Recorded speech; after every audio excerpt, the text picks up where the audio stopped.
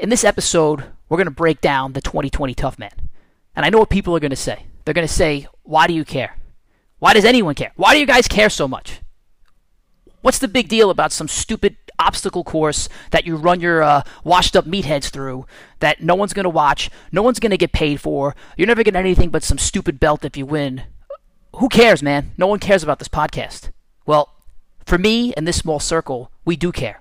And I'm going to take this back a second to say I've seen people care about some stupid stuff. I've seen people really care on the Staten Island Expressway, trying to get like 3 inches up in traffic. I mean, I've seen them really work hard, trying to, edge their car in and get in front of somebody else. I've seen people really care about trying to get that perfect parking spot in Woodrow Plaza. I've seen them circle around and wait and look for that spot right in front of Dunkin' Donuts so they don't have to walk 3 feet. I mean, people care about that stuff, at least in our instance. What we're doing, what we care about, what we're dedicating our time, our energy, our focus to is something healthy. Not only healthy for us, but healthy for the people around us because we're pushing each other to make each other better. Now, I'm going to start this off with a quote that we got from the Navy SEALs. It's, under pressure, you don't rise to the occasion, you sink to the level of your training. I'll say it again. Under pressure, you don't rise to the occasion, you sink to the level of your training. And the reason I'm saying this is that the results of people's performance during the Tough Man, not just this year, but every year, there's a clear correlation. There is a clear, I'll say, connection to the level of training that they put into for this Tough Man event. So we had a lot of guys. Everybody listened to this podcast last year. We did the same exact thing. We broke down everybody's event. We broke down their performance. We talked about little minute details of how they can shave seconds off of their time. And some people took it and ran with it, and some people took it and ran away with it. Well, the information is here. If you want to win, you should study this podcast. You should go back to the 2019 one, study that podcast. We put videos online. We put synced videos online. You could see all of this stuff. It's how much are you willing to prepare to win this thing. And when it's done, when you do win, it's something no one can take away from you for the rest of your life, even if other people think it's stupid. When you're done, you get that belt, you hang it up on your wall, you get your little picture put on the advanced training website, and it says, you're the champ. And people can't take that away from you. And just think about, from today until that day, all the stupid little decisions that you have to make. Because every decision is going to impact whether you win or whether you don't. It's going to impact that decision whether you hit that snooze button because it's a little too cold, or you want a little sleep, or you had a rough day and you're feeling sorry for yourself. Or maybe you decide that you want to go on 15 vacations and miss every training session. I don't know. But every decision that you make is going to impact whether you win or whether you lose this event. And do you want to be a champ, or do you want to be just another guy? Now, to me, there is a pyramid to success to winning a Tough Man competition. I mean, at the ground level, you got to be tough, and that's why it's called a Tough Man. And I don't mean just tough to get through the event. I mean tough to show up every day to training. Tough to have this will when it's February and it's pitch black. I mean, we pushed prowlers in the snow. We did sliders in the snow. We're pulling chains where you can't feel your hands. It was so dark at points that there were guys in the program, I didn't even know what they looked like until it started to get into the spring. I just kind of saw their heads and hats, but it was so dark I didn't know what their face looked like. So that's the toughness that you're going to need. That's the bottom line. Toughness to just even be a part of this thing. Then the next level up, you got to be strong and you got to be fast. You got to be strong enough to carry a farmer's walk. You got to be strong enough to push that prowler. You got to be fast to be able to move from one station to another. And then that next section up is where you have to have condition. If you're strong and you're fast, but you can't be in any sort of condition to move from one event to another and keep going, well, then you're going to lose. If you have no relative body strength, so maybe you can carry a farmer's walk, but you can't do a slider, you're going to lose. So you have to be able, and I'm not saying you're able to run a marathon. I'm just saying you got to be able to work for about a minute to a minute and a half. And there's like many little breaks in between where you're going from one station to another, but you got to be able to put in some work for a minute and a half. Now the final, like the icing on this cake, the top layer of this pyramid, that's the technique part. And when I say technique, there's the technique of actually knowing, how do I push a prowler? What shin angle should I have? How do I hold a chain? Which should my foot placement be? That's like one part of the cake. That's the icing on that cake. And then the cherry on top of that is transitions. How do I get from one event to another? So depending where you are in your journey, these are the parts that you should focus on when you're listening to this. If you are an expert, you probably want to be listening to just the top, right? Like, how do I really focus on getting from one drill to another one without wasting time? If you're a newbie, and we've had that range in this one, we had a bunch of guys, it was the first time they ever tested on one end of the spectrum, and on the other end of the spectrum, we have legitimate all-stars trying to and succeeding and breaking world records. If you're a newbie, it's how do I lose body fat so I can actually have relative body strength to do a slider? How do I gain strength so I can actually hold this farmer's walk? How do I get enough core strength so that while I'm sitting on this bucket and pulling a chain, my body's not continually being torqued left and right and left and right? So follow this pyramid depending on where you at in your own personal journey. But the answers are all here. Maybe today this podcast means one thing to you, and then in 6 months the podcast means something else as you've evolved on this journey. And when we get into transitions, one thing I have to note, because we had a couple of guys, real good shape, but they had some awful transitions.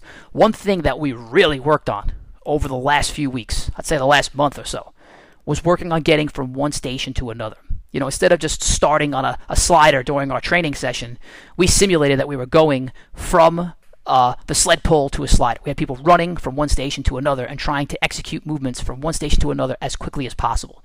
So if you're training on your own and you don't have these toys and you're not working on these transitions, you're going to be super hard pressed to win. If somebody's training as hard as you are, but they're training a little smarter, it's going to be rough. So again, think about where you are on this journey. Where does it fit in to what your current training level is at? And then focus on that. Again, if you want to win. If you want to be just another guy, then shut this off and go listen to another podcast. But if you want to be a champ, you want to wear that belt, you want to get your name and your picture on that website, then listen and break this stuff down. If you want to be the best version of you, listen and break this stuff down. Now, I have to say this in case this is a newbie listening on the line and they have no idea what we're talking about. What is the tough man? So the tough man, and I'll go as quickly as possible because this has been on a couple of other podcasts before. A tough man is one single competition broken up into 5 events that all occur one directly after the other. Everything is done at a 15-yard increment. So you start with your feet on furniture sliders and you push yourself backwards 15 yards. You then stand up and run to a farmer's walk that has 140 pounds on it. You carry that 15 yards, which then takes you to a prowler that has 170 pounds on it. I don't know why I keep saying yards for pounds. It has 170 pounds on it. You take that prowler, you push it 15 yards. You turn around, you push it back, you push it 15 yards again, so you basically do a there, back there with this prowler, which then takes you to this bucket that you will sit on. As you're sitting on this bucket, you're going to pick up a chain. That chain is attached to a sled that has 140 pounds on it, and you're going to pull that sled to you as you're sitting on this bucket. And you're going to wrap up the event by getting back on another set of sliders and pushing yourself 15 yards. That is the entire Tough Man event. Now, if you're the first time listening to this stuff, or if you're a newbie, you'll notice that there is conditioning, right? It's about a minute to a minute and a half worth of work. The mini break is getting from one station to another. There is hand strength required to pick up that farmer's walk. There's leg strength required to push that prowler. There's speed required to push that prowler. There's core strength and back strength and grip strength and mental strength and dexterity required to pull that sled. And then there's relative body strength and speed required to utilize those sliders. So you got to be tough. Now, a couple of other things in this event this year, based on these guys caring so much, we had to make some minor rule changes. One of the biggest rule changes was you can no longer throw a toy through the end mark. So everything, again, is at 15-yard increments. So we had guys last year legitimately taking the prowler, and I wouldn't say guys. There's one specific guy, Joe Marechko. We're calling it the Marechko rule. He took the prowler, launched it across the 15-yard mark, and then ran about 3 yards past the end mark without the prowler touching him to the bucket. So we made a new rule based on feedback from the guys last year that your hands must be touching the toy as you go from one station to another. So that was rule number 1. Rule number 2, what we did was we put all of the toys on one side of the cone, like the same side. So all the toys, let's say, were on the left side of a cone, meaning that to finish the drill, you had to go around the cone. So this really tied in nicely with the touching the toy. I touched the toy, and now I must go around the cone. We had guys last year cutting in front of the cone, and people were winning by less than 0.2 of a second, less than 1/10 of a second. All these little things matter, so we care about that deeply. So those were really the two biggest rule changes. We are constantly evolving. We're constantly trying to continuously improve our operation here. So those are the two things. If you've done this before and you're trying to get a frame of reference, those are the two things that came up. And also it came up because the guys just want this to be better because they care so much. Now, to the event itself. Before I get into breaking down every single guy, I'm just going to explain why this is a little bit interesting this year. So for the first time since 2012, we actually broke the event up into 2 days. We were originally supposed to go with everybody, all 12 competitors going on a Friday. We have Joe Trunzo has one of the greatest weather apps there is. I'd say it's never been wrong. And it said that on that Friday there was going to be lightning, and I cannot have James Uske getting electrocuted while pushing a prowler. I just don't have that kind of a will inside my body to let that happen. So we said, all right, we're going to move this back to Saturday. Some guy said, I can't make it Saturday, but I can make it Monday. So what we did was we split up the event into 2 separate days. We had it on Saturday, we had it on Monday, we had a certain order. Depending on which day you went in that order. Now, the way the order was taken, it was based on a couple of different parameters. It was based on your attendance. It was based on the number of challenge points you had. It was based on the number of challenges you were in. And then as a special self-promoting bonus to advanced training, I also gave you a better spot in the order if you did or did not provide an iTunes rating. And if you'd like to provide an iTunes rating right now, please hit the pause button, leave, and say how awesome this podcast is. Okay, that was a shameful self-promotion. But the guys who had the least amount of points based on lowest attendance, lowest challenge points, lowest challenges, lowest iTunes reviews, they would go earlier in the order. Guys with the most of everything would go later in the order. It was kind of a benefit of giving back to the program. What are you giving back to the program? By winning challenges, you give back to the program. By showing up, you give back to the program. Just by even being in challenges, you give back to the program. So the earlier you went, it was really based on your level of involvement in this program. So we broke it up into 2 days. So when I give you this breakdown of how we went, I'm going to break it down into the 2 days.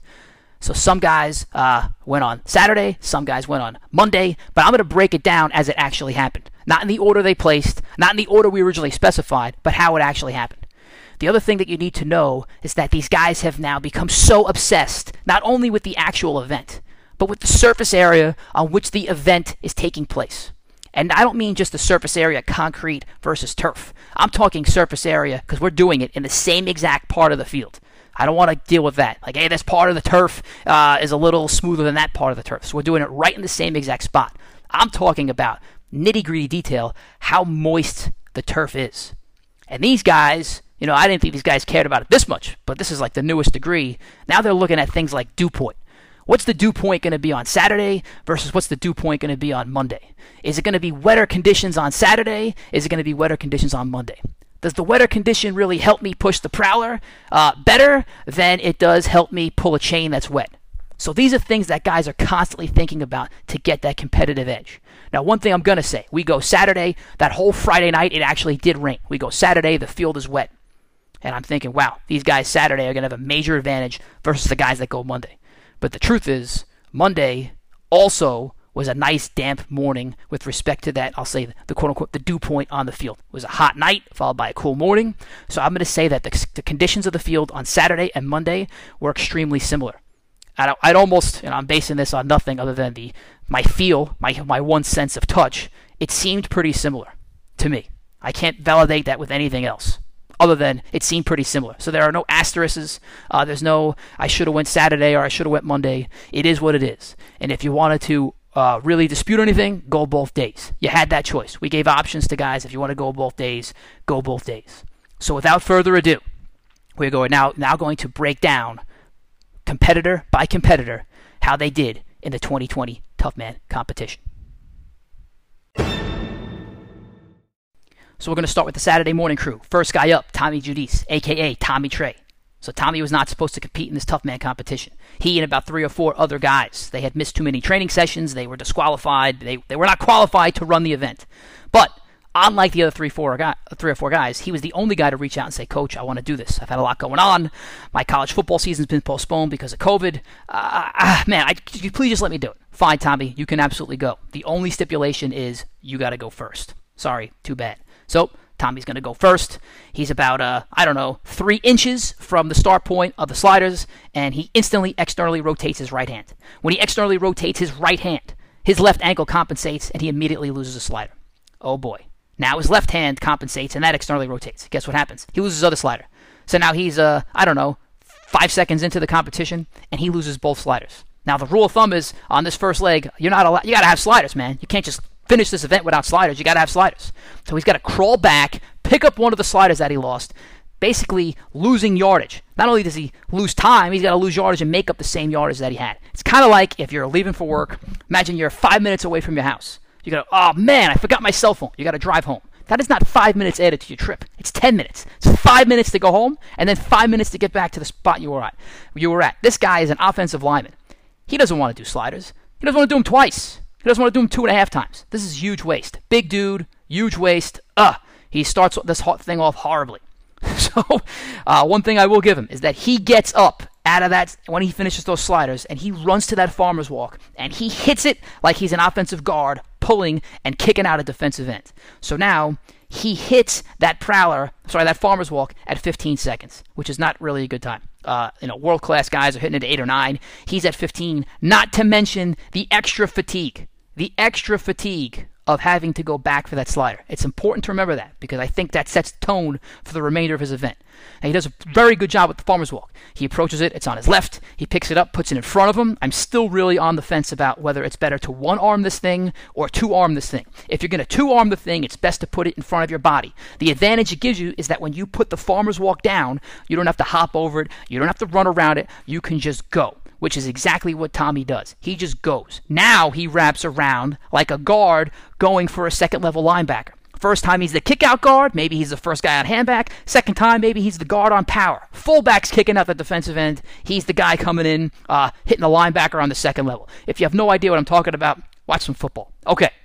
So now he gets to the high handle of the Prowler at 24 seconds. So not bad. Farmer's walk time, 9 seconds. About on pace with what the best of the best do. All right? So he's doing pretty well, making up for a lot of the time that he lost and energy that he lost doing those sliders. So now he hits that high handle of the Farmer's walk at 24 seconds. And bang! He crushes this thing.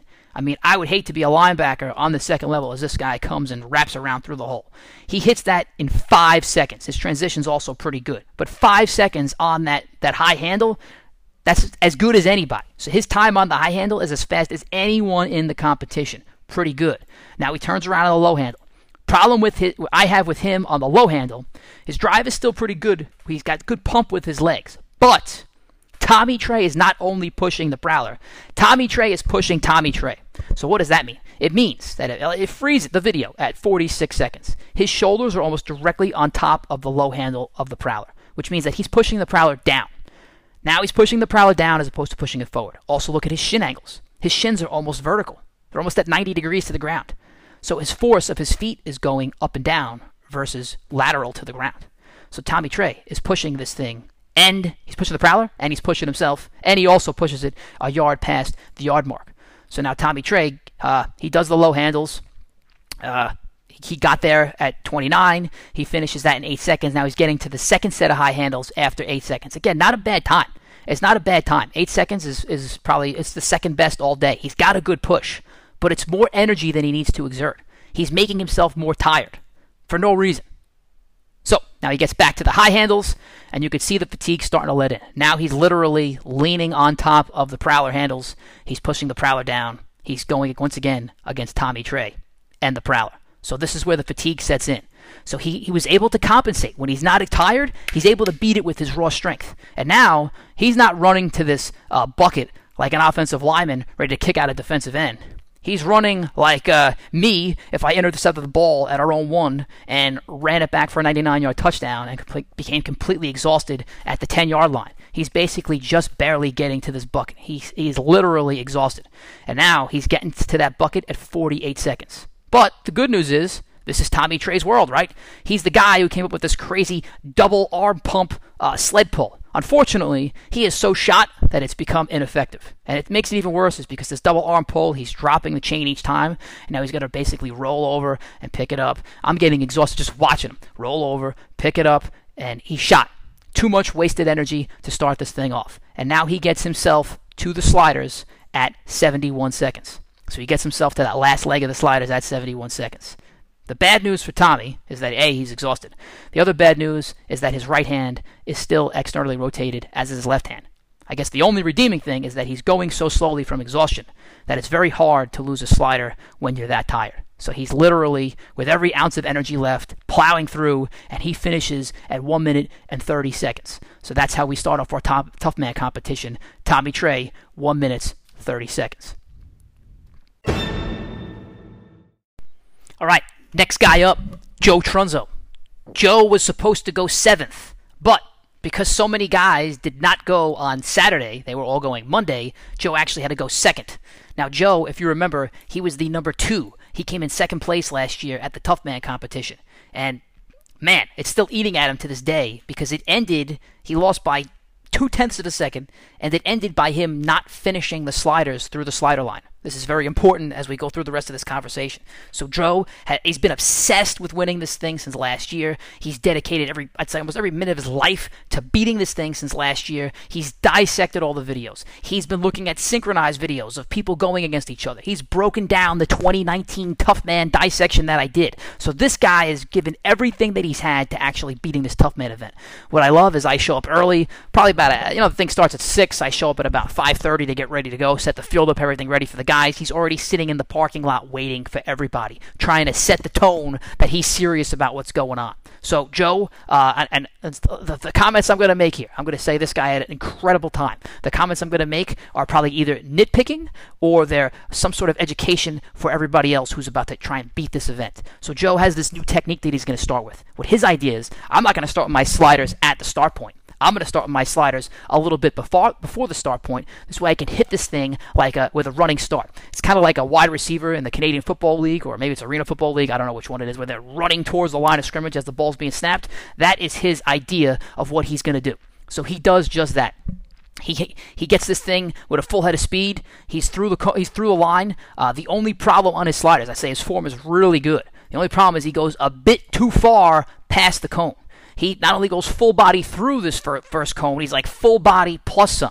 If you're really dealing with the amount of time that you want to shave off at the level that Joe Trunzo was at, this is probably, I don't know, for anywhere between 0.2 and 0.4 seconds of waste.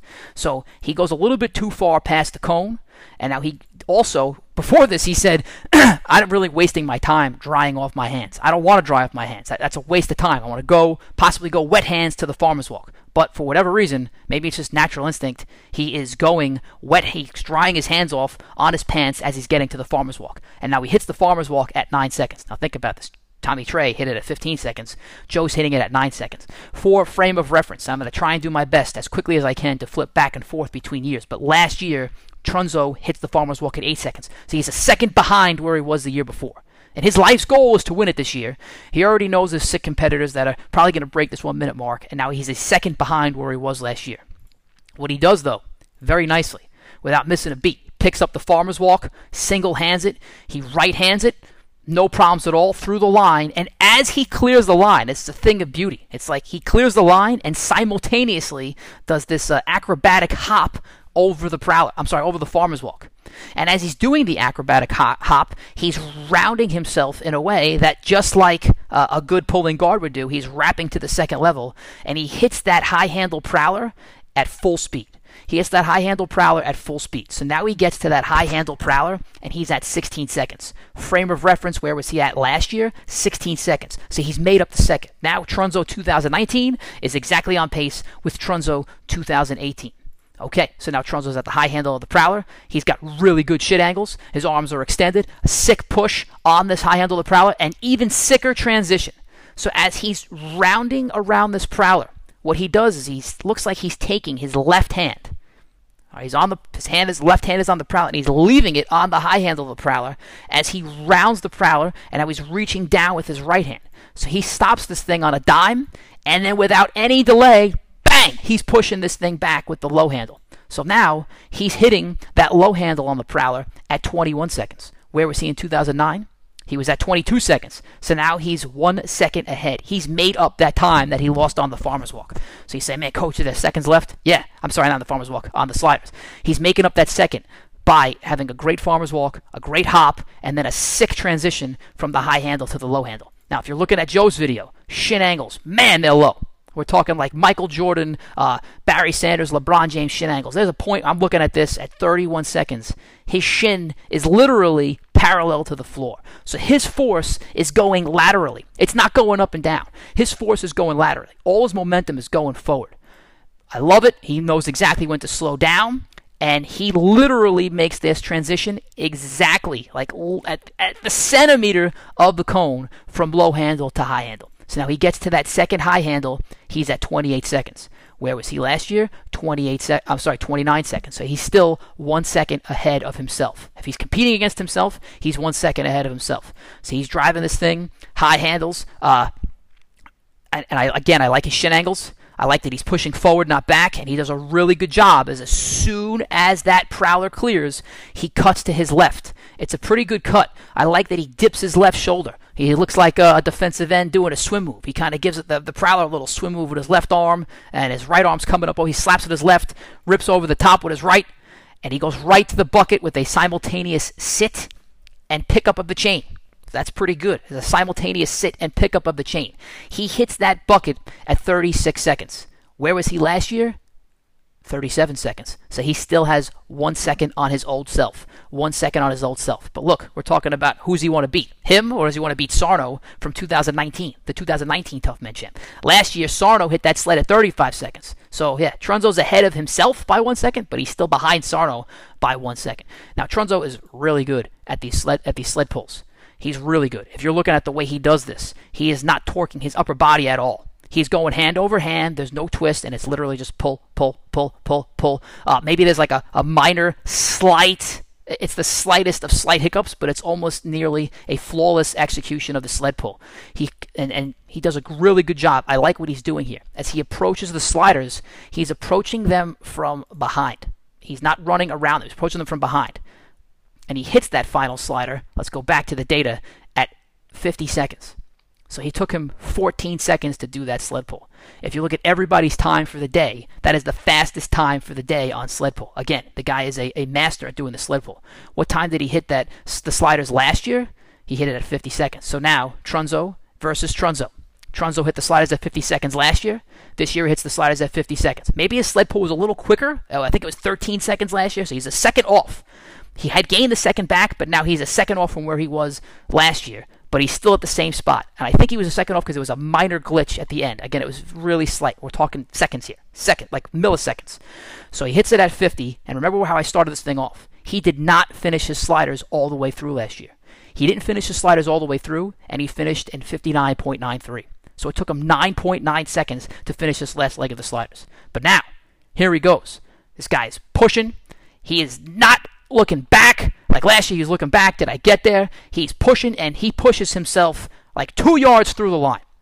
There is no doubt in his mind that he's getting through this thing, and he finishes in a new world record of 58.62 seconds. So just for comparative purposes, in 2019, that last set of sliders was 9.9 seconds.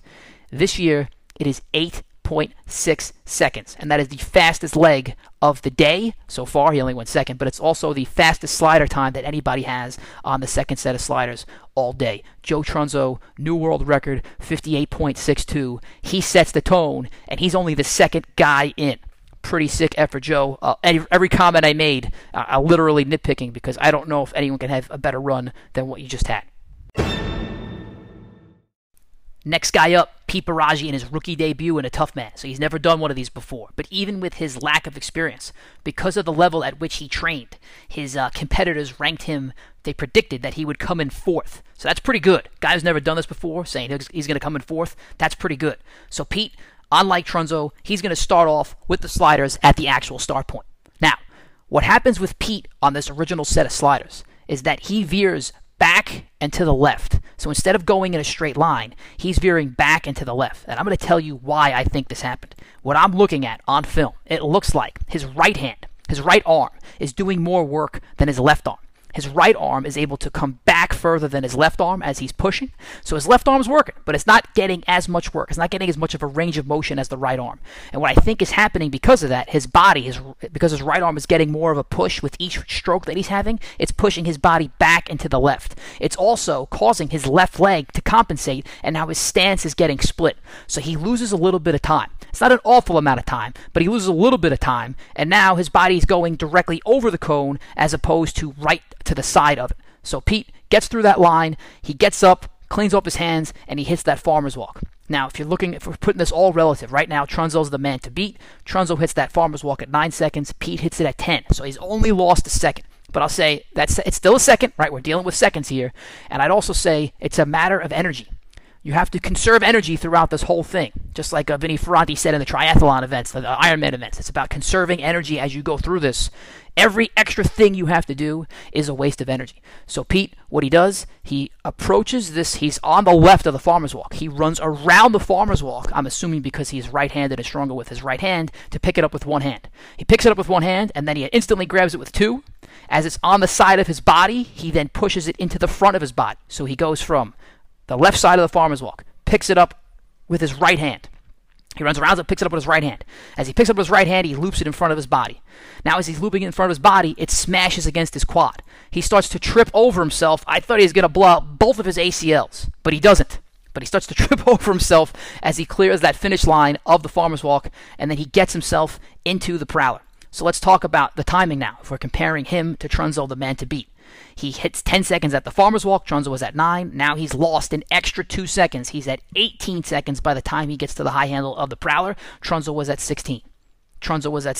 But Pete, he does a pretty good job. I'm looking at the way he hits this prowler. I'm looking at his shin angles. They're pretty good. His arms are extended. And the only thing I'd say is I think he takes a lot of short, choppy steps. So I'd say he's almost getting nowhere fast, but his momentum is pretty good. So short, choppy steps are getting him nowhere fast. But I'd say that his timing overall, it's really not that bad on the high handle. He gets it in it's 6 seconds to complete the high handle, which is the second fastest part of the day. But now by the time he gets to the low handle, he's lost another second on Trunzo because Trunzo did that in 5 seconds. He did it in 6. Trunzo did it in 5. Trunzo got there at 21 seconds. Baraji is now there in 24 seconds. So now he is 3 seconds behind Trunzo. He does a pretty good job, I'd say, on the transition. Not really bad. And I really love his low handle. His low handle, great shin angles. I'd say he's leaning a little bit too much on the bottom bar of the prowler, but his shin angles are great. So most of the force of his legs is driving laterally and not down. On the way back, as he's making this transition from low handle to high handle, what happens is he kind of twists the prowler. So it gets the prowler like a 45-degree angle. So he grabs with his right hand as he's circling around the prowler. With his right hand, he reaches across his body and grabs the left side of the prowler. And what it does is it torques the prowler at about a 45-degree angle. He needs to straighten that sucker out. Again, not a big deal. We're really splitting hairs, but splitting hairs is what actually wins this event. So now, when he gets to the second leg of the high handle of the prowler, he's at 31 seconds. Trunzo's at 28 seconds. So look, to be honest, his times with Trunzo have evened off in terms of what's going on with the prowler. He's doing a pretty good job, but he's still 3 seconds behind. He kept that 3-second differential going from the low handle back to the high handle. So now he's at the high handle, and now you can see he starts to get a little gassed. He's leaning up a little higher. His shins are a little higher. He doesn't have the same leg drive that he had on the first one, and it almost looks like, I don't know, I could be guessing, but he's getting like those jelly legs, a version of jelly legs. He's not completely shot. A version of jelly legs as he's breaking away from the prowler to the bucket.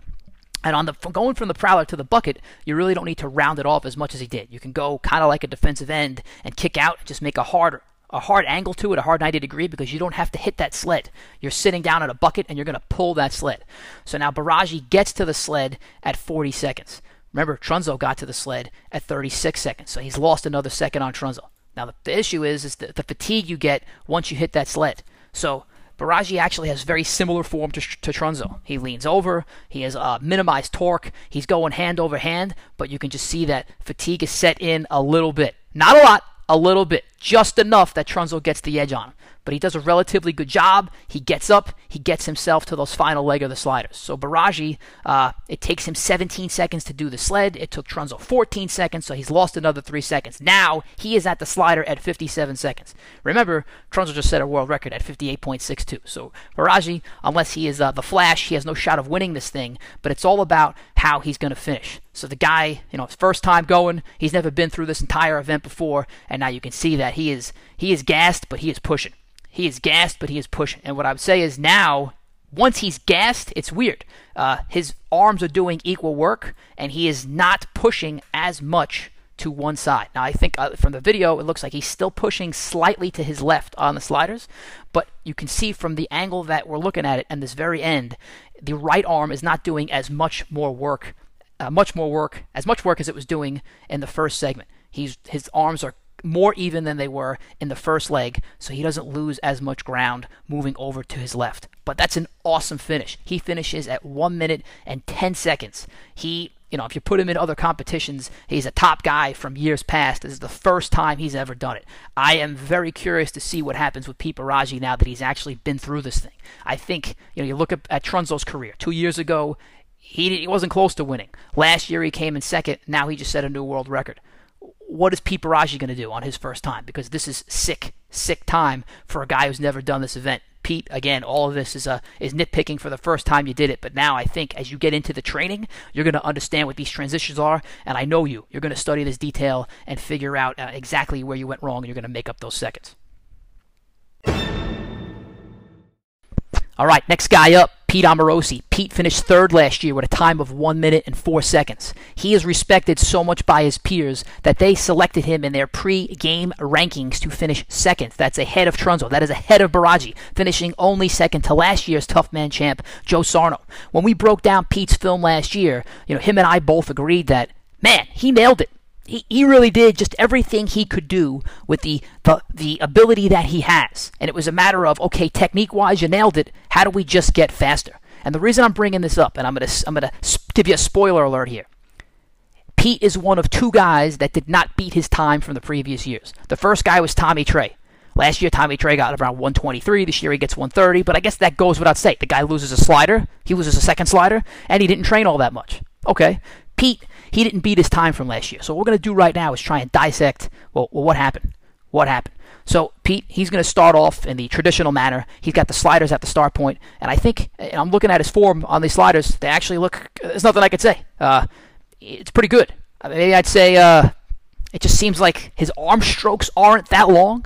They seem a little short and choppy, but overall, it's not that bad. Now, one thing, and I heard these guys talking about it, was that traditionally, he had been concerned with losing a slider as he got up to sprint somewhere else. If you watch some of his old videos, as he gets up to sprint, there'll be a slider going from under his foot, and it'll be projectiled across the entire field. This time, that actually doesn't happen. He gets up, and he sprints, and he gets himself to the prowler. I don't know if that was in his head, and again, the time really wasn't that bad. His farmer's walk time was 9 seconds. That's the second best time of the day. I mean, if you're thinking about the guy Trunzo, who just set a world record, his time was also 9 seconds. So, in terms of the slider, I'd say not a bad time. Not a bad time at all. I've seen Pete, if we're going back to event splits, if I'm going back to last year, it's the same exact time. It's 9 seconds. So I'm probably nitpicking. Not a big deal.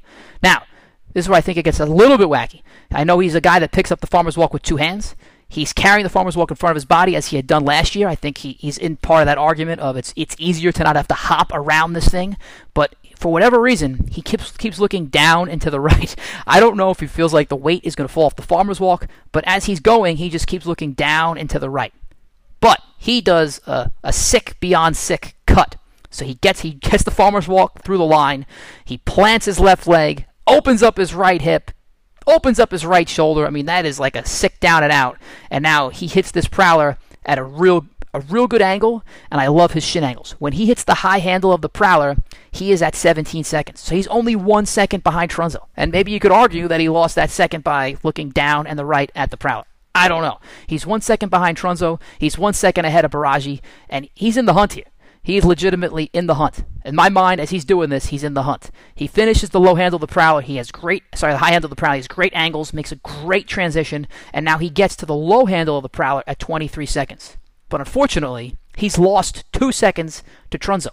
So while his form is good, I just feel like his pace was off. So he's lost 2 seconds to Trunzo right in that little transition of high handle to low handle. So now he's going to the low handle. Again, his angles are good. His shin angles are good. I think maybe he's leaning a little bit too much on top of the prowler. But again, I'm nitpicking. He does a great transition. Now he gets to the third length, and now he's still 2 seconds behind Trunzo. He gets to that third length of the prowler. He's back on the high handle. He's at 30 seconds. Trunzo is at 28 seconds. For frame of reference, Baraji's at 31 seconds. If I'm going back to Pete last year, and there's a lot of seconds being thrown around, the difference is he's at this high handle of the prowler. He's there 1 second earlier in 2019. So in 2019, he's there in 29 seconds. 2020, he's there in 30 seconds. So I think it's just the pace, and maybe again he's pressing down a little bit more on the top of that prowler. I don't know. So he's finishing up the bottom leg. His shin angles are a little higher. He looks a little fatigued, but again, not that bad. He makes a nice cut. He gets himself to the bucket.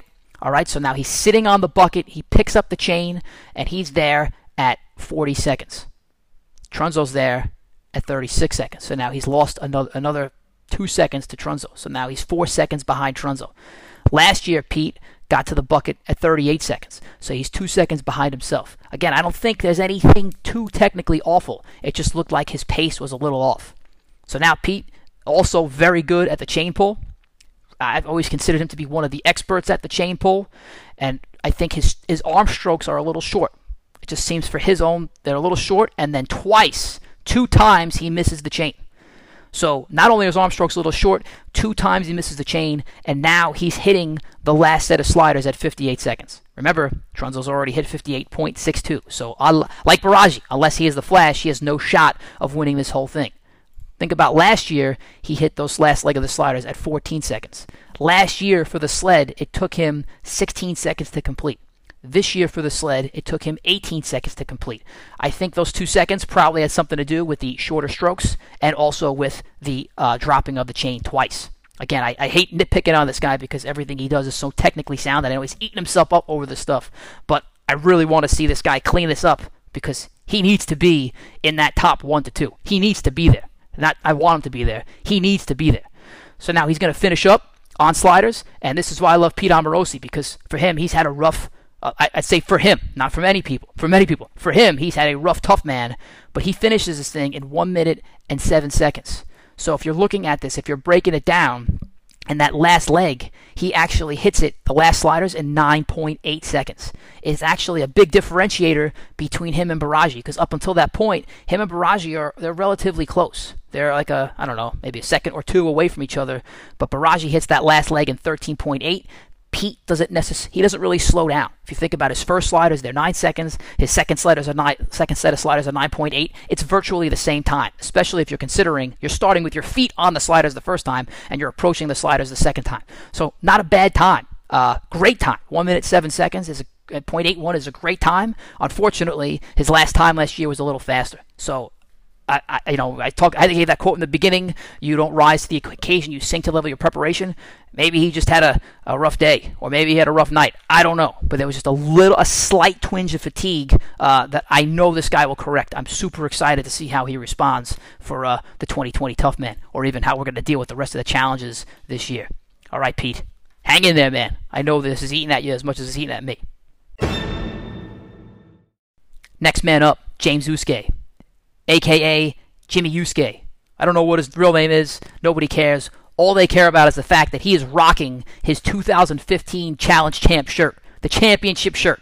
Back in the day, we used to give out gray shirts to the champs. He's wearing it.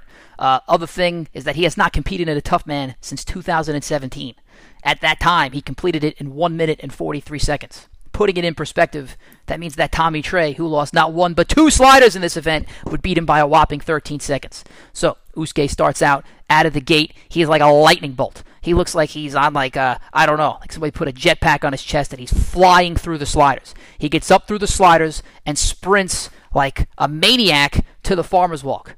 Now, people had questioned his approach to the farmer's walk. Forget even what he did with the farmer's walk, but his approach to the farmer's walk.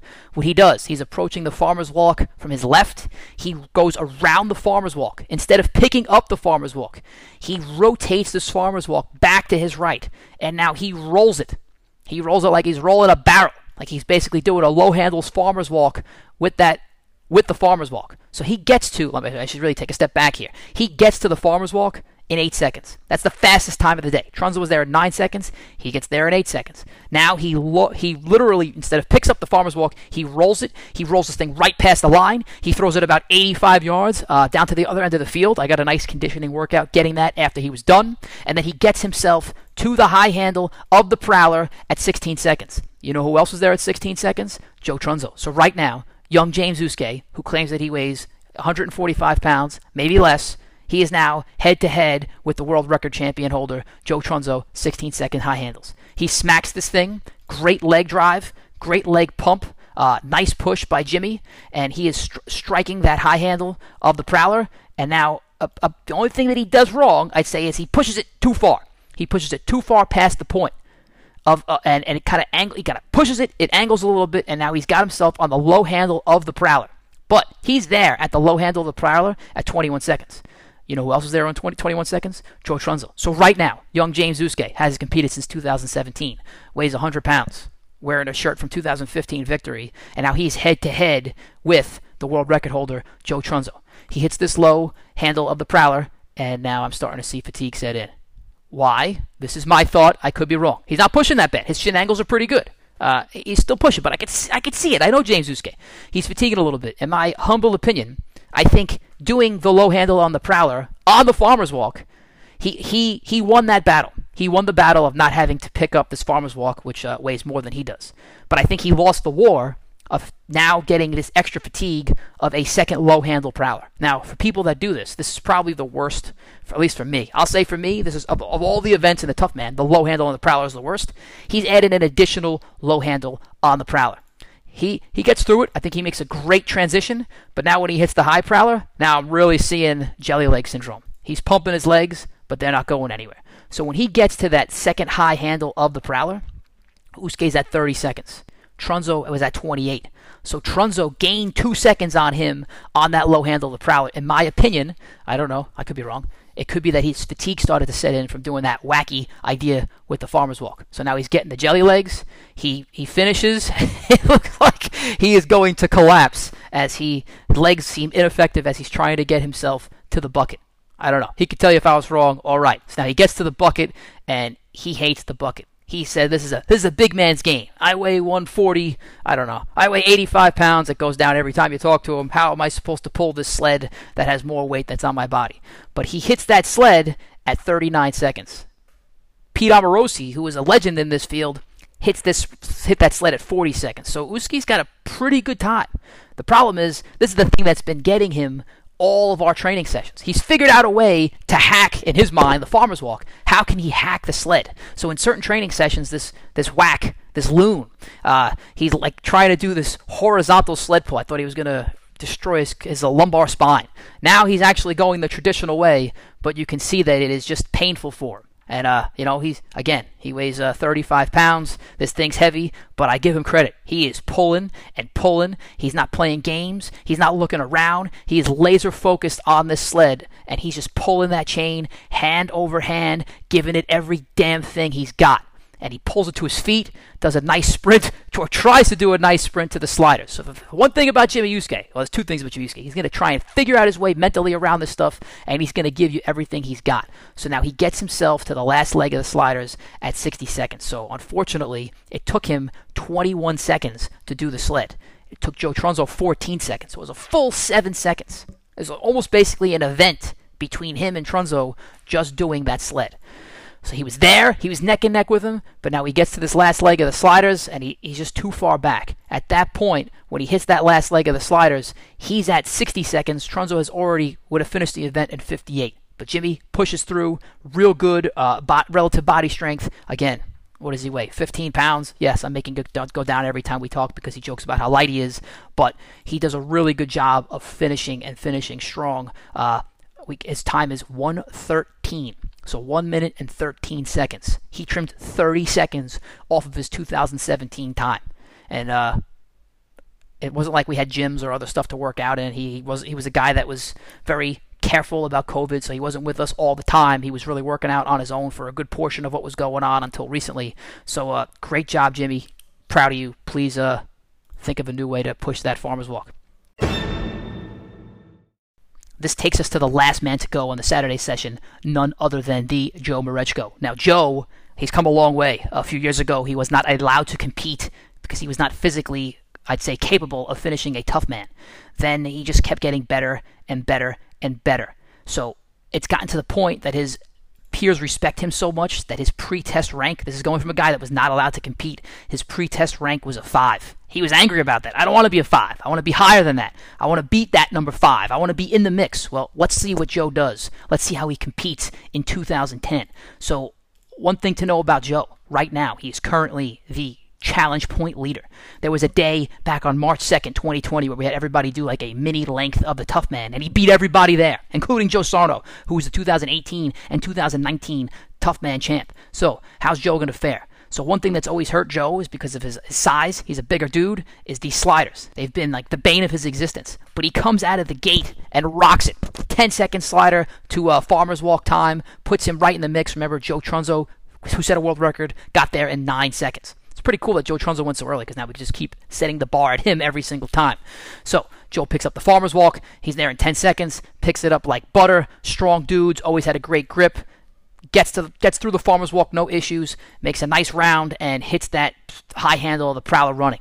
Hits that high handle of the Prowler. Just take a quick look at the time at 17 seconds. So he's 1 second behind Trunzo. Not bad. And one thing I love about Marechko is his running form is excellent. And as you're watching him do this, his shin angles are just great. His arms are extended. He is really getting a good drive with his legs on this high handle. He is he's pushing the ground behind him. He's not pounding his feet into the ground. He makes an awesome transition from high handle to low handle. So now he hits that low handle at 22 seconds. He is only 1 second behind Trunzo, who was at 21 seconds. So this is an epic event so far for Joe. So he's 1 second behind the world record holder. This is a guy that was not allowed to compete. On the way back, again, I'm going to say that his shin angles are awesome. There's times where he's not even leaning over that low handle of the bar. His shin angles are awesome, and he does I wouldn't say a flawless transition from low handle to high handle, but it's pretty good. It's pretty good. So now when he gets to that high handle, he is at 30 seconds, and Joe Trunzo was at 28 seconds, so he's only 2 seconds behind Trunzo. If I look at where Marechko was last year when he got to that high handle, he was at 33 seconds, so now he's 3 seconds better than his 2019 self. Now, Joe is not a guy that looks at the glass half full. He's going to be miserable, but this is sick. He's 3 seconds better than what he was last year. So he hits this high handle. I don't see fatigue setting in. It had set in other years. I guess I could say a little bit of fatigue, but it's not the same level of Joe Marechko fatigue that we normally had. He usually come out of the gate strong and then just die out.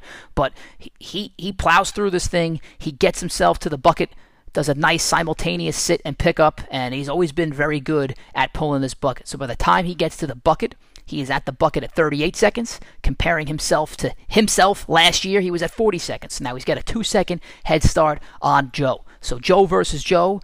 Joe 2020 has a 2-second head start on Joe 2019. Pretty good pull. The one thing that's a little wacky is as he gets toward the end of his pulls, for whatever reason, he goes from this supinated grip to this reverse pronated grip. Then he goes back to the supinated grip. And I think it screws up his timing. I don't know why. He does it often in training too, but he finishes out with that pronated grip. I think that maybe you lose the chain, maybe you get fatigued. I can't really put my hands on it, but the guys that usually have the best times are constantly doing it in one direction, and usually in that supinated direction. But regardless, he hits this last leg of the sliders at 55 seconds. Last year, he hits the last leg of the sliders at 60 seconds. Also, if we're looking at his sled time from last year, he did it in 20 seconds. His sled time from this year, he did it in 17 seconds. So he's winning across the board. But there are one thing I want to emphasize for Joe, who's probably miserable right now, even though I'm going to spoil it again. He hits an all-time high for Joe. The one thing that is he's winning every time, right? He's winning every time. Even with that little slip up of the chain, he's up by 3 seconds. So imagine how much more time he can take off the table just by cleaning up some stupid garbage. Now he gets to the last leg of the sliders. This is where Joe normally just dies out. Last year, I think he stopped. Like he just fell down, and Jimmy Yusuke is going crazy. Just keep going, Joe. Not this time. He plows right through the end line, finishes in 1 minute and 7 seconds. If we're looking at his previous best last year, we're talking about last year's results. Ooh, let me look this up. Sorry. I'm all over the place here with my data. Last year he finished in 1 minute and 16 seconds, so he trimmed 9 seconds off his time. Epic finish, Joe Moresco. Great way to wrap up the day. And I think the people that have commented the most, like if you think about most improved player, I know Usyk trimmed 30 seconds off his time, but I don't know if people saw enough of it because it was in 2017. They've seen enough of Joe's progression over the last few years. I mean, this guy, he just keeps killing it. He just keeps getting better and better and better. I know it's eating Joe. Oh man, I lost by .09 to Pete Amorosi, who was a legend in this game, and it's eating at him. But Joe, you are the new version of you is dominating the old version of you. Great work, man. Keep it up. All right, this now brings us to Monday morning. So we wrapped up Saturday. We take Sunday off. We're back at it Monday morning. First man up, Eric Eppinger. Now, Eric, he is a true rookie.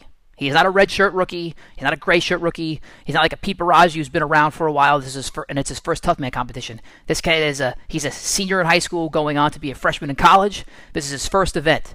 And he really hasn't been with the program all that long. I'd say maybe month and a half at best. So for me, as I'm approaching this with Eric, my guidance to him is, Eric, you're going to take this step by step. Your goal is to finish. Your goal is to not approach any one of these drills tired, and let's just give it what you got. Use this as an experiment as your first time doing this test, because he really hasn't been with us enough to get a hell of a lot of practice on each one of these events.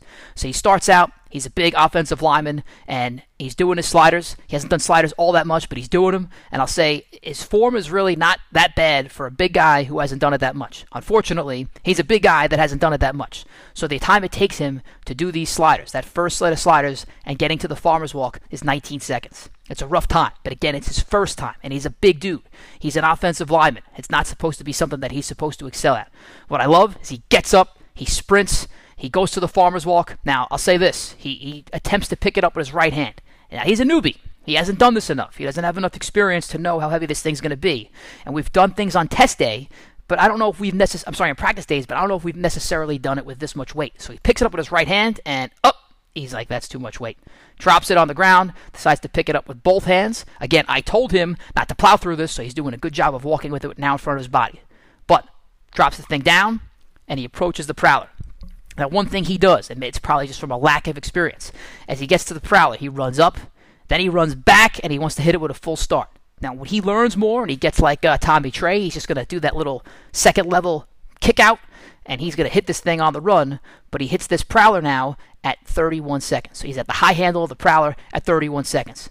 But man, I thought this guy was going to be dead. He wasn't. After that long slider, he has like a rebirth. He crushes this prowler. He crushes that high handle prowler. Makes a nice transition, gets into the low handle prowler, and I love his drive. I love his leg drive. He's pound, pound, pound, pound, pound. Maybe his shins are a little too high, but you can tell he's got that offensive lineman leg drive as he's pushing this thing. He gets himself into a pretty good transition. I don't know if he's pushing it necessarily fast enough to go too far past the end line, but he gets it to a spot that it stops right at that cone. Now, because of fatigue and because it's his first time, he doesn't have the ability to just turn around and hit it. So I told him, take your time, reset, don't hit this thing tired. That's exactly what he does. So he turns around, he resets himself, and he hits that high handle of the prowler at 50 seconds. And there we go. My video just froze. Gives it a nice shot. I love that he's not. You've seen guys walking with this thing in the past. Not him. He's pushing, clears the line, and he looks like he gets shot, right? So he clears the line, but now his legs are dead. I love that he doesn't slow down on the prowler. He gives it everything he's got. And when Eppinger played for our team, he gave it everything he's got. He's going to give you everything he's got till the game's over, and that's what he's doing here.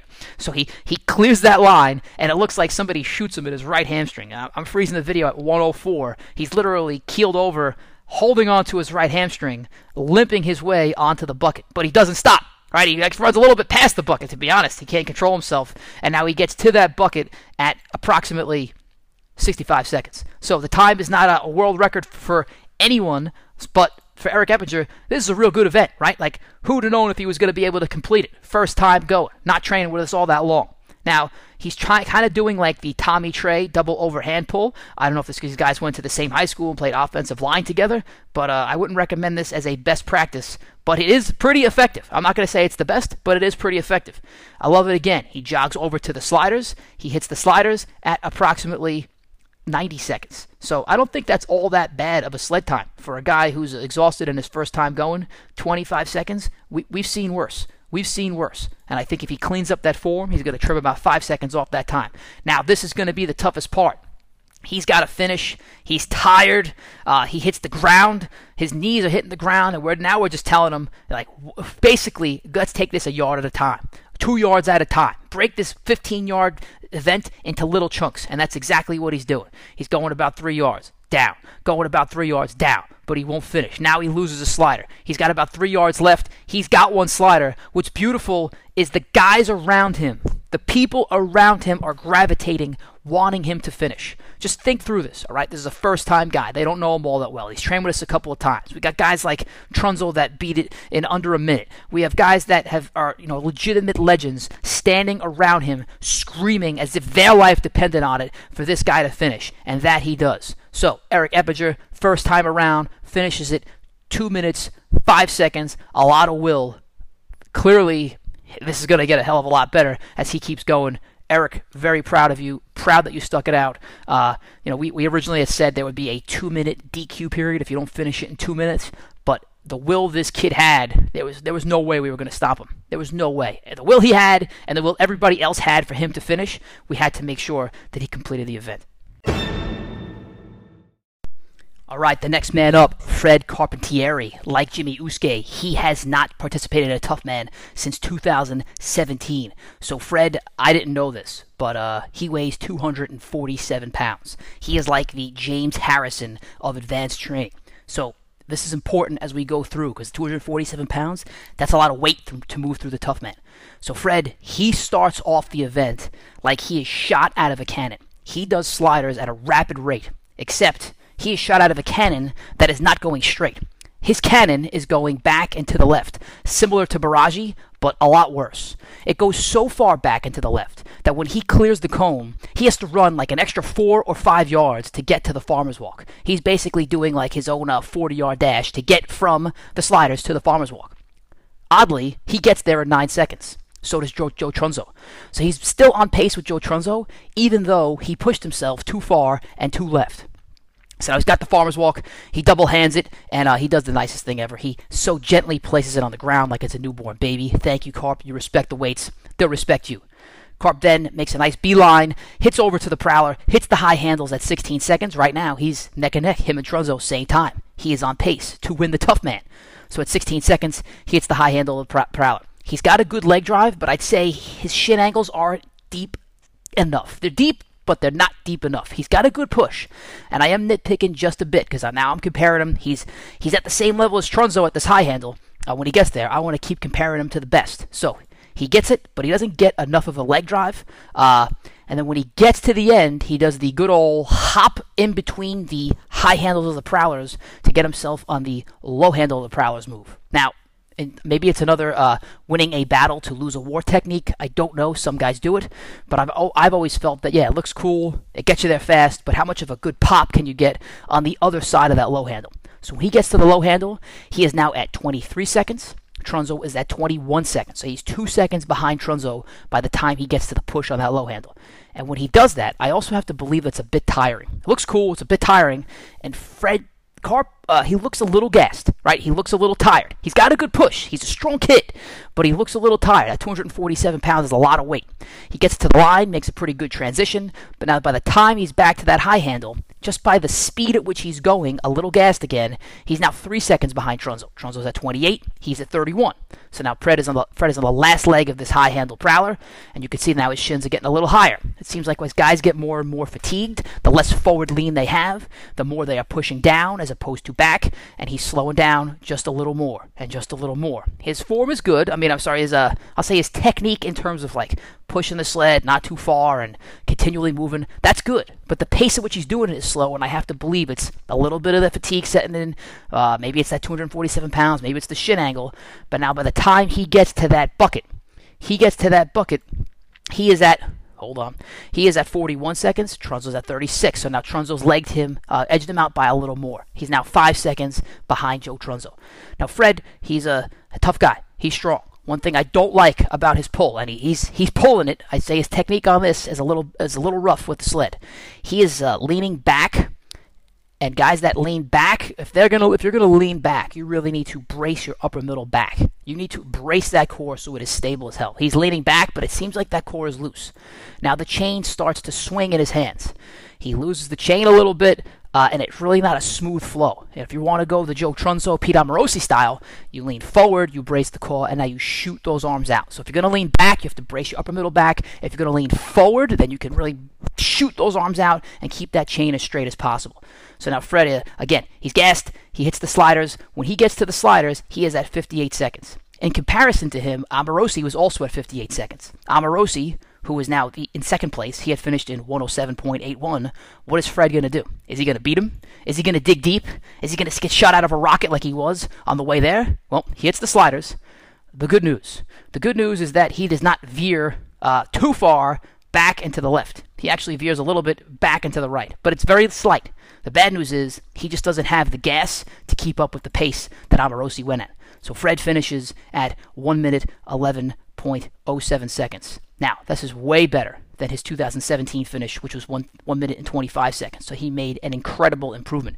The only thing I'll say for Fred is, at 247 pounds, that is a lot of weight to be moving across this tough man field. And what he said to me is, I think he said, for every 5 pounds he loses, that's like another second or 5 seconds off his time. I can't remember what he said, but what he did say is his goal weight is to be 225 pounds. So Fred, let's make it happen. We're saying it live right now on this podcast. It's August 12th, 2020. Are you going to get down to 225? Write it down. All right, next man up. Keith Eppinger, brother of Eric Eppinger. Keith, like many of the guys in our crew, is a washed-up college football player. Keith has never trained with advanced training before, so this is obviously his first tough man. His goal was to beat his brother. So as we go through this, we're going to talk about how their times relate to each other. My advice to Keith was very similar to what I gave to Eric. Use this as an experiment, get through the event, figure it out as you're going, and don't walk into any event exhausted. Really, legitimately pace yourself. So Keith, he comes right out of the gate with, I'm not going to say he's breaking any records with his sliders, but for a big guy, for a lineman type body, he's doing a pretty good job. He's nice and smooth. He gets through the sliders, doesn't lose a slider, and then he gets up and does a full sprint to the farmer's walk. He hits that farmer's walk at 15 seconds. Comparing that to Eric, he's now 4 seconds ahead of his brother, who hit it in 19 seconds.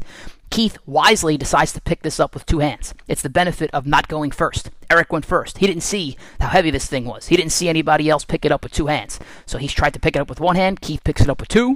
He's got a nice pace. He gets himself to the high handle of that prowler. He gets there exactly 25 seconds. Now, Eric had gotten there in 31 seconds, so he's 6 seconds ahead of his brother. Keith does a good job of smashing this thing. So Eric kind of ran back and hit it. Keith just slings himself around. He gives it a good punch. He stops it right at the end line. Unfortunately, as he makes his turn to go to the handle, he falls flat on his face. But in typical Eppinger fashion, he gets up and he just starts chopping his feet. He's chopping his feet. He's chopping his feet. He's actually got really good shin angles. The only problem is he's leaning a little too much on top of the prowler. So while he's got good shin angles, he's also pushing the prowler down. So again, Keith is pushing not only the prowler, but he's also pushing Keith Eppinger. So now, as we're getting down to this third leg of the prowler, he does a good job. He doesn't really pace himself. Now he's starting to get that I can do this, man. I can do this. Even if I fell down, I can do this. He gets his hands on that high prowler, that last leg of the high prowler. He's there at 45 seconds. Eric got there at 50 seconds. So he's still 5 seconds ahead of his brother Eric. Here we go. Now Keith, he's there. He's pushing, but as with most guys, as they start to get fatigued, they start to stand more upright. So now his shins are more upright, and now, once again, Keith is pushing the prowler down and the prowler forward at the same time. So it's Keith versus Keith and the prowler. Now, just like Eric, when he comes out of the gate, it looks like he's shot. Not as badly as Eric. Eric looks like he took a full shot. Maybe his hamstring exploded. This guy looks like he might have been nicked. So he's working his way to the sled. He gets to the sled, and now when he gets to the sled, let's just compare their times. He gets to the sled at 58 seconds. Eric got to the sled at 65 seconds. So now Keith, little by little, he's slowly creeping away from Eric. Now he's got a 7-second head start on his brother. But here's where things start to change a little bit. He has a 7-second head start on his brother, but Eric took the old Tommy Trey double-handed pull technique. Keith is going hand over hand, but you can see that he's really trying to do it without supporting his core. He's just kind of looser up top. He's leaning back a little bit. He's got his torque going back and forth. He really needs to brace his core. And now he's starting to get so tired that he's losing his rhythm. So he's not pulling this thing in as fast as Eric pulled it in. So when I look at the numbers, as Keith starts to approach over to his slider, let's look at the numbers between the two. Keith pulled it in at 32 seconds. Eric pulled it in at 25 seconds. If you remember, before we got to this event, Eric was 7 seconds behind Keith. Now Keith takes an extra 7 seconds to pull in the sled. Now guess what? They both hit the sliders at exactly the same time, 90 seconds. Now this is really all about who's going to be able to finish this drill more quickly. So if you remember, Eric, he kind of lost a slider and he fell down a bunch of times. One thing about Keith is he gets to these sliders, and I don't know why. And maybe it's him taking full time to catch his breath, but he's like fully adjusting his clothes, getting ready to go. But maybe he's smart. Maybe he's smarter than I am. Actually, I think he is, because I told him, catch your breath. Catch your breath before you go. So now he's breaking this thing. He adjusts himself, and he starts breaking these sliders into mini chunks. After about 4 yards, then he starts doing literally maybe 1 yard at a time, dropping to his knees. 1 yard at a time, dropping to his knees. 1 yard at a time, dropping to his knees. But he won't quit. He won't finish. He drives through the line. He finishes at 2 minutes. He finishes at 2 minutes. If you want to relate this back to his brother, Eric finished at 2 minutes and 5 seconds. The difference really came down to the sliders. It took Keith 30 seconds. It took Eric 35 seconds. And that's the delta between the two guys. Now, these guys are novices. I love how hard they work. I love the Eppinger family. Cannot wait to see what these guys, how these guys come back. What I'm also curious to see is, does Keith continue to train at the same level when Eric goes off to college? Because Eric's leaving to play college football soon. Is Keith in this for his brother, or has Keith caught the bug, and now does he want to be a part of this thing? I know we want him to be a part of this thing. Great work, Keith. Welcome to the club. All right, the next man up is John Goldman, the John Goldman. So John was not supposed to be in this tough man competition. He had not trained with us enough in this, I'll say, training season. He moved. He has a wacky work schedule, but he brings so much to the table. How could you not have him in? He just brings so much energy, so much enthusiasm. He brings all these wacky mind games. I love having him around. So how do I say no? Now, what I did say about John last year during this recording was, John looks like a guy who's in phenomenal shape, who has not mastered the techniques of the tough man. And what I'm going to say about him this year is, John looks like a guy who's in phenomenal shape, who has not mastered the techniques of the tough man. So let's break this down segment by segment. So John comes out of the gate doing sliders like he shot out of a cannon, but in a good way. He kills it. He absolutely kills it. He doesn't veer to the left. He doesn't veer to the right. He doesn't lose a slider as he's traditionally done. And now he hits the farmer's walk at 9 seconds. Last year, he hits it at 10. The weird thing is that as he's approaching the farmer's walk, he's really going slow. He's like really being like cautiously going up to the farmer's walk. You even hear somebody yell like, "Come on!" Like, why aren't you going? So John last year hit it at 10. Even with slowly hitting it, he gets to it at 9 seconds. So he's beating himself by a second. He picks it up. Gives it a nice little trot down. No pressure, no pressure, no pressure. Drops the farmer's walk. Now, most guys, they drop the farmer's walk and they sprint to the prowler. He, for some reason, hops around it. Does like an outfielder trying to catch a fly ball to get position. Hops around it and then positions himself and gets a running start, but a slow running start into the prowler. So when he hits that prowler high handle, he's at 18 seconds. So he's lost 2 seconds on Trunzo, who got there in 16 seconds. Now, when I look at the split last year, he got there at 19 seconds. So he's beating himself by a second. But man, we can just clearly see that he's in such good shape that he's not everywhere he should be. He's not at the same point he should be. I do like his pump. His leg drive's pretty good. I'd say that his transition is relatively good from this high handle to the low handle. So now he gets to the low handle. He's at 25 seconds, but I think the rate at which he hit that high handle, because he didn't hit it full speed ahead, I think it slowed down the pace at what he went. So now Trunzo has gained even more time on him. So Goldman hits it at 25, the low handle, and Trunzo had hit it at 21. But he picks it back up. He hits the low handle, and now he's got a great leg drive. He's got great forward lean. If you're looking at the video, he's not leaning on top of the prowler. He does such a good job at this that he actually finishes this leg of the event as fast as anyone who's done it. So his low handle time is, it's 8 seconds. I'm in the wrong year. It's 7 seconds. I was right. It's as fast as anyone who done it. Last year it was 8 seconds. This year it's 7 seconds. So his low handle time is great. Great shin angles. Now when he comes back with the high handle, he's a little more vertical. I almost feel like he's leaving his hips behind him, and he's pushing it with just his arms, and his legs are going along for the ride, and I really believe that it slows him down. Because now, when he gets to that bucket to pull the sled, he is at 42 seconds. He's lost time. He has lost time to Trunzo, who's now 6 seconds ahead of him at 36 seconds.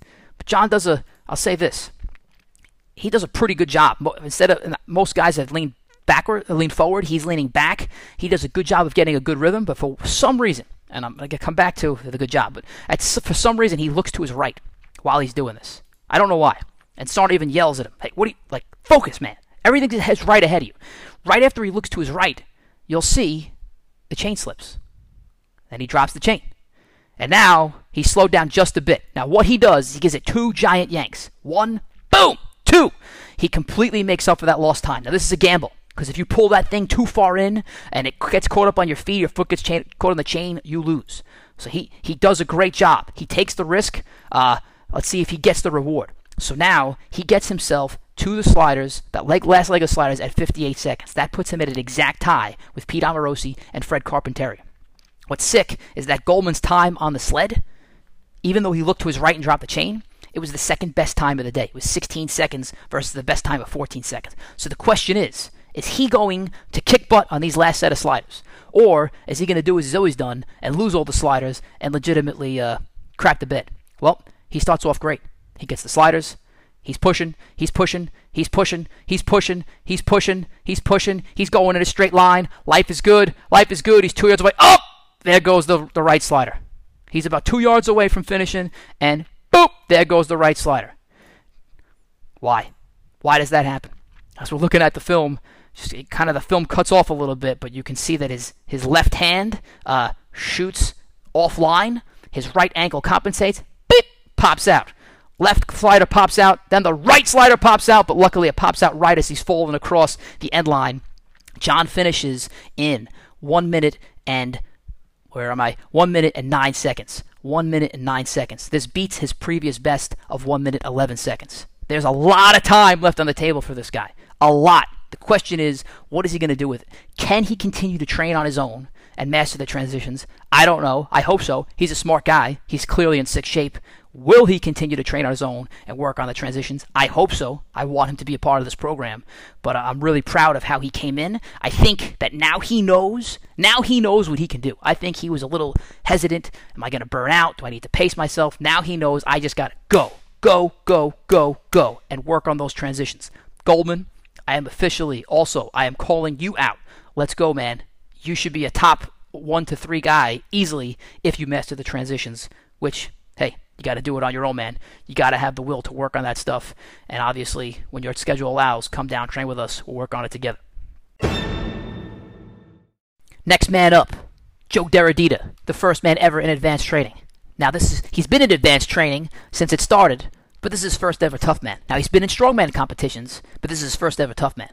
If you could imagine what Joe DeRodita looks like, he was a center in college. So just picture that in your mind. So for him, there's certain events that aren't like the greatest thing in the world, like sliders. So what do? He starts off, he's actually doing pretty good on the sliders. He's got a nice shimmy. He doesn't lose a slider. He's got pretty good pace. I'm not going to say that he's breaking the world record, but he hits that farmer's walk in 11 seconds. Then he gets to the farmer's walk, even though he can pick it up with one hand, he picks it up with 2, puts it in front of his body, and sprints. Man, it was a thing of beauty. He sprints through the line and cuts to his left as he's dropping off the farmer's walk. I love it. So now he hits that high-hander prowler. He's at 19 seconds. Putting in a frame of reference, Trunzo's at 16 seconds. So he's only 3 seconds behind the world record holder, Joe Trunzo. Now, this is one thing about what Joe's doing, Joe DeRodita, as he's getting into this high handle of the prowler. His shin angles are a little high, so he's kind of pushing down on the prowler, and as the prowler is moving, it's going down and not forward. So he's kind of pushing it against himself. He's got great leg drive. He's an offensive lineman. I'm just saying that if he's a little lower, If he has a better shin angle, he's going to have more of a horizontal push and move it across the field. He also pushes it a little bit too far past the line. As he pushes it too far past the line and he has to get to the low handle, it actually screws up his momentum because he pushed it so far. He's going to run around and it kind of catches him a little bit, and he doesn't have a good head of steam going into the low handle push. Having said that, I do love the drive of his legs on the low handle push. He has great shin angles. Unfortunately, though, his body is directly on top of the Prowler low handle bar. So again, he's pushing down on the Prowler. So now it's Joe versus Joe and the Prowler. So then he starts to, you can see when he's starting to fatigue. It's like right at the very end of that low handle of the Prowler. As he transitions over to the high handle of the Prowler, you can see he takes a little bit of a deep breath. But again, like most other guys, as they get fatigued, their body starts to come up and their shin angles start to come up. So he hits that second high handle at about 36 seconds. Now this puts him ahead of Tommy Trey, it puts him ahead of Eric Eppinger, Keith Eppinger, but it's a slower time compared to everybody else. Again, it's tough to start off with that slider for a big guy, and this is a place where you'd want to pick it up, but he looks like he's getting a little bit gassed. You can see as he's starting to finish this leg of the event, he is gassed. Okay, now he gets himself over to the sled. He is not like the Eppingers where he looks like he got shot. He gets himself to the sled. Now for me, this is where I thought Joe was going to take it to a different level because of what he's done in tough man competitions. Oddly, Joe is using a pronated grip, and I'll say for lack of, in our world, the pronated grip would be where your palms are facing out. Maybe it's a reverse grip as he's pulling the sled. Most guys have their palms facing in. Joe started off with his palms facing out, and I just feel like there's not an easy way to get a real good rhythm, a continuous motion on that thing as your palms are continuing to face out. So he pulls well, but I feel like it's impossible to pull at the fastest of the fast rates. So he gets that sled done in about 21 seconds. To put that in perspective, Trunzo got it done in 14 seconds. If you ask me who can row more weight in the gym, I'll say 100 times out of 100 times it's Joe DeRodita. But if it's clear, based on the speed of pulling this sled and the way they're pulling the sled, Trunzo had a clear advantage. So, look, this is DeRodita's rookie year. You think you know until you're actually in the competition. I know DeRodita is a guy who's done formal competitions, so he's going to dissect this film and break it down. And I'm just very curious to see how his time's going to adjust if and when he changes his hand placement. It's also interesting to note that DeRodita also moved. He lives in New Jersey, so I want to see this guy back in action hard, even though it's not the simplest thing in the world to get here. He's just he's a maniac and brings so much to what we're doing. Plus, I don't think he felt really good about how he finished this thing, even though I thought it was great for his first time. He's just a sick competitor. I wouldn't be good enough for him. So anyway, he gets to his last leg of the sliders. As he gets to that last leg of the sliders, he is at 71 seconds. That actually puts him at an exact equal time with Tommy Trey. So they both hit it at 71 seconds. One thing I like about Joe, he's not like he's slowing down between drills. He's just going to keep chugging. He's going to keep chugging. He's going to keep chugging. And he chugs till he's got about 5 yards left on the slider. His knee drops, but it's like only for a second. Boom! He's right back up. His knee drops, and he's like, I'm not giving up. His knee drops again. I'm not giving up. And then he plows himself through the line. He finishes in 1 minute 29 seconds. That actually puts him ahead of Tommy Trey, who finished in 1 minute and 30 seconds. So for me, Joe DeRodita, first of all, these type of competitions are not really designed for a guy who's on one side of the extreme or the other. If you're super small, it's rough. If you're super big, it's rough. But Joe, I'd put him on the big side, offensive lineman, center. But I also know that he is a guy that likes to, like Trunzo, break down technique, dissect events. What I want to know is what he's going to change the next time he goes around. I mean, he's gotten infinitely better at sliders since he started training with us. He's gotten better at so much stuff. What I want to know is, does he change the way he pulls the chain? Does he change his approach on the Prowler? Does he change to a single-handed farmer's walk? I don't know. His farmer's walk was pretty sick. I honestly don't know, but I cannot wait to see it just because of the tenacity that this guy has. So, DeRodita, what do you got, man? I'm expecting big numbers out of you next year. This brings us to our last competitor, Joe Sarno. He's the 2018 Tough Man champ. He's the 2019 Tough Man champ. He's going for his third consecutive Tough Man championship. There's only one problem. There's this guy named Joe Trunzo who has made it his life's goal to beat Joe Sarno and not let this happen again. And this guy, Joe Trunzo, he's broken Joe Sarno's world record, and now he's sitting at 58.62 seconds. So now Joe Sarno, he's got everything to lose. He's got to beat this time, and he can't make a mistake. So how's he going to approach it? Well, what I love is that Joe Sarno, even though he set the world record the year before, he's always looking to learn. And he's picked up a couple things from what Trunzo did, which is crazy, right? He beat Trunzo, and he's stealing some of his techniques. So let's break this down. So Sarno, he starts off with his sliders, exactly like Trunzo did. He starts about a yard ahead of the cone, and boom, he's off. And he's flying. He's flying, he's flying, he's flying, doesn't lose a slider, gets through the line, gets up off the ground without a snap, bang, picks up the farmer's walk, and now he is at the farmer's walk at 8 seconds. He's 1 second ahead of Trunzo. So going into the farmer's walk, Sarno's at 8, Trunzo's at 9. Sarno picks up the farmer's walk like water, and just like Trunzo, drops it on the ground, hops over it without getting caught up, and goes right into the high handle of the Prowler. He hits that high handle at 15 seconds. Trunzo was at 16. So now Sarno is 1 full second ahead of Joe Trunzo. Sarno's got a nice push. He's got good leg drive. For a guy his size, it's actually pretty good shin angles. The only difference between Sarno and Trunzo is that his transition is not as completely crisp and clean. Trunzo caught that baby right at the cone. Sarno goes about, I don't know, maybe about a foot beyond it. This stuff will start to add up. So now, when they hit the low handle on that Prowler, they're both at 21 seconds. Now they're dead even.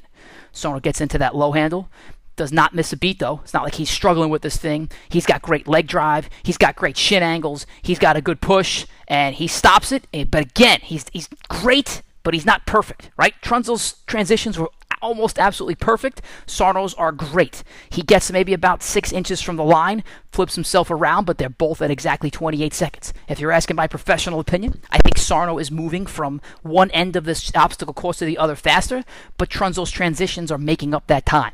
So Sarno might be maybe he's a faster dude, maybe he's a stronger dude, I don't know. But Trunzo is making up for it in his transitions. But it's not like Sarno's slowing down. They're still neck and neck. Sarno's got a good leg drive. He's got a good pump. Yeah, like everybody else, he gets a little higher as he gets a little tired, but it's still pretty good. He gets himself to the bucket at exactly 36 seconds. Guess who else got there in 30 seconds? Joe Trunzo. These guys are literally at the same exact time at the same exact event. Now let's take it back to 2019. Trunzo sets this unbelievable record for sled pull with 13 seconds. Sarno gets 16 seconds. Sarno has always traditionally been this guy who's wanted to kill the sled. Like, I'm not talking about, like, have a great time. I mean kill the sled. If you look back at old footage, there's times where he's, like, in the tough man. He dominates the sled, pulls it all the way into his body, and, like, stares it down. I mean, I think there might have been a year where he could have won the whole thing, except he decided he wanted to give a grill face to this sled after he finished. So anyway, he's also been a guy who's traditionally leaned back, and I think that 16 seconds bothered him. I think he went back. I think he dissected what Trunzo did. So Trunzo always had the forward lean. Trunzo had that straight ahead pull as opposed to that sway, and look who's doing it now. As Sarno sits down, now he's got a forward lean. And now he's taken the technique of Trunzo, which is scary, because he was already pretty good at this stuff, and now he's even better. He's pulling, he's pulling, he's pulling. Now, one thing he's always done, at the end of his movements, he likes to give that one big yank. Hell, I hear him yelling at guys at training, one big one, one big one. Well, he gives it this one big one, and whoop, uh-oh. It stops about 3 inches short of his feet. So you give it that one big yank, it's kind of like taking all your money and putting it on the number 13 on a roulette table. Right? It's not red or black. I mean, you're putting it all down on one number. If it works, you're a king. If it fails, you got to have some explaining to do at home. Well, it falls a bit short. Ah! Now he's got to stick his feet out, which he does, pretty smart. He also gives it a simultaneous pull. He doesn't lose that much time, but it's just enough time. Because that was a great sled pull, but it was just enough time. So now, he gets to the sliders at 50 seconds. Trunzo had gotten to the sliders at 50 seconds. So now they are legitimately at the same exact time as they get to the final leg of this event. Sarno gets on, I'd say almost a flawless execution of hopping onto the sliders. He pushes himself, full body through, bang, flawless execution, finishes at 59.23. To remind you, Trunzo finished at 58.62. So by a little less than 0.6 tenths of a second, Joe Trunzo is the 2020 2020 Tough Man champ. Sick effort by Sarno, sick effort by Trunzo. What I love is that these guys are legitimately learning and feeding off each other. We never thought anybody break a minute. Last year we had 2 guys break a minute. Now I'm thinking both of these guys can break 55 seconds. And there's other guys on this list that I'm certain are going to break a minute if they study and dissect this film. But what makes the great ones great is they are not complacent. These 2 guys keep pushing each other. They keep learning from each other. And I am excited for the 55-second mark. That is my next prediction. That is the next mark of greatness in advanced training. There are still seconds on the clock. Nobody ran a perfect run. I'd say people are close. They're good. I am legitimately nitpicking, but there's 55 seconds out there. I hope you guys enjoyed this. I am legitimately exhausted talking through this. This is probably going to be listened to by only the 12 people that did this, but study it up, man. I cannot wait. There's 364 more days left until the next Tough Man. Let's go.